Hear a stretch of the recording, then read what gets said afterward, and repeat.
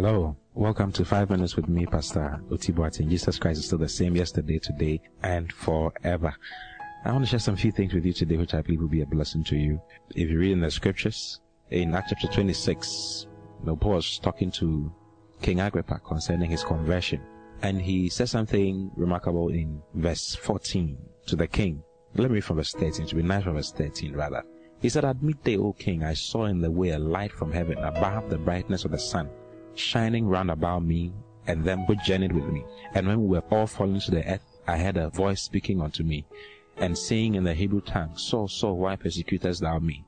It is hard for thee to kick against the pricks." Now, this is Paul's conversion. What happened to him on his way to Damascus to go and apprehend more believers and put them in prison and get some killed. Okay? He says, while he was on his way, he saw a bright light and he fell, and he heard a voice in the Hebrew tongue saying, Saul, Saul, why persecutest thou me? It is hard for thee to kick against the pricks. Then verse 15 says, "And I said, Who art thou, Lord? And he said, I am Jesus whom thou persecutest." You see? Now, we never see Saul, who later became Paul, doing anything to Jesus. We never saw him when Jesus was alive and Jesus was being crucified. Paul was not there. But Jesus came and said that, "You are persecuting me." Why did Jesus say that? Why did Jesus say that? Now, Jesus showed that even though Saul was persecuting the church, the believers, it was actually he that he was persecuting, because when Jesus came, he said that it is I am Jesus whom thou persecutest. I am Jesus whom thou persecutest. Now, that is remarkable. Why did Jesus say that? I want to show you something in 1 Corinthians chapter 12, and I'm reading from verse 12. It says, "For as the body is one and has many members, and all the members of that one body being many are one body, so also is Christ." Then verse 13 says, "By one Spirit are we all baptized into one body, whether we be Jews or Gentiles, whether we be bond or free, and have all been made to drink into one Spirit." Meaning that the day you became born again, the Spirit of God gave birth to you. He says, by one Spirit are we all baptized into one body. What body are we baptized into? We are born again into a place called the body of Christ. He says that Christ is many members. The day you become born again, you are made a member of the body of Christ. Today I'm talking about the fact that we are members of his body. Hallelujah. Now when you read in verse 27 of that same book, 1 Corinthians 12, verse 27, it says, "Now ye are the body of Christ, and members in particular." Brothers and sisters, we are members of the body of Christ. We are so identified with him. He is the head and we are the body. You see, when you read in Ephesians, it says that he's been made the head of all things for the body, which is the church. We are his body. You and I his body. Whether you are the hand or the leg, whatever it is, you are part of the body of Christ. And because we are part of the body of Christ, we have the same name. We all bear the same name.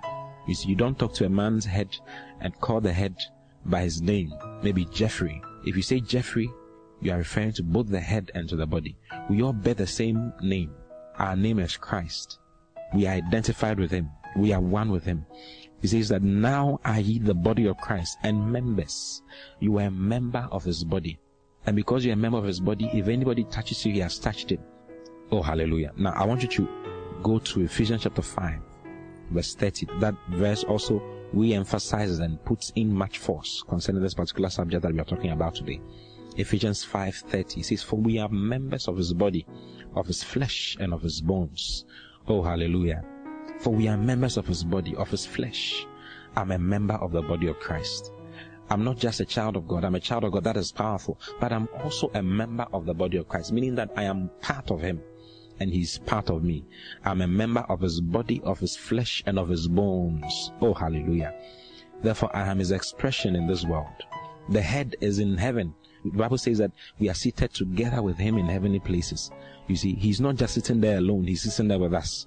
And all principalities and powers are under his feet. That is in Ephesians chapter 1. I think we should read that. Let's read Ephesians chapter 1. It's so nice. Ephesians chapter 1, I want us to read from 21. It says, "Far above all principality and power and might and dominion and every name that is named, not only in this world, but also in that which is to come." Verse 22 says, "And has put all things under his feet, and gave him to be the head over all things to the church, which is his body, the fullness of him that filleth all and in all." So he is the head. We are the body. And we are his expression in this world. I want you to have that in your mind today, that I'm a member of the body of Christ. We are members of his body, of his flesh, and of his bones. I love you very much. I'll see you again tomorrow. Have a blessed day. God bless you. Bye-bye.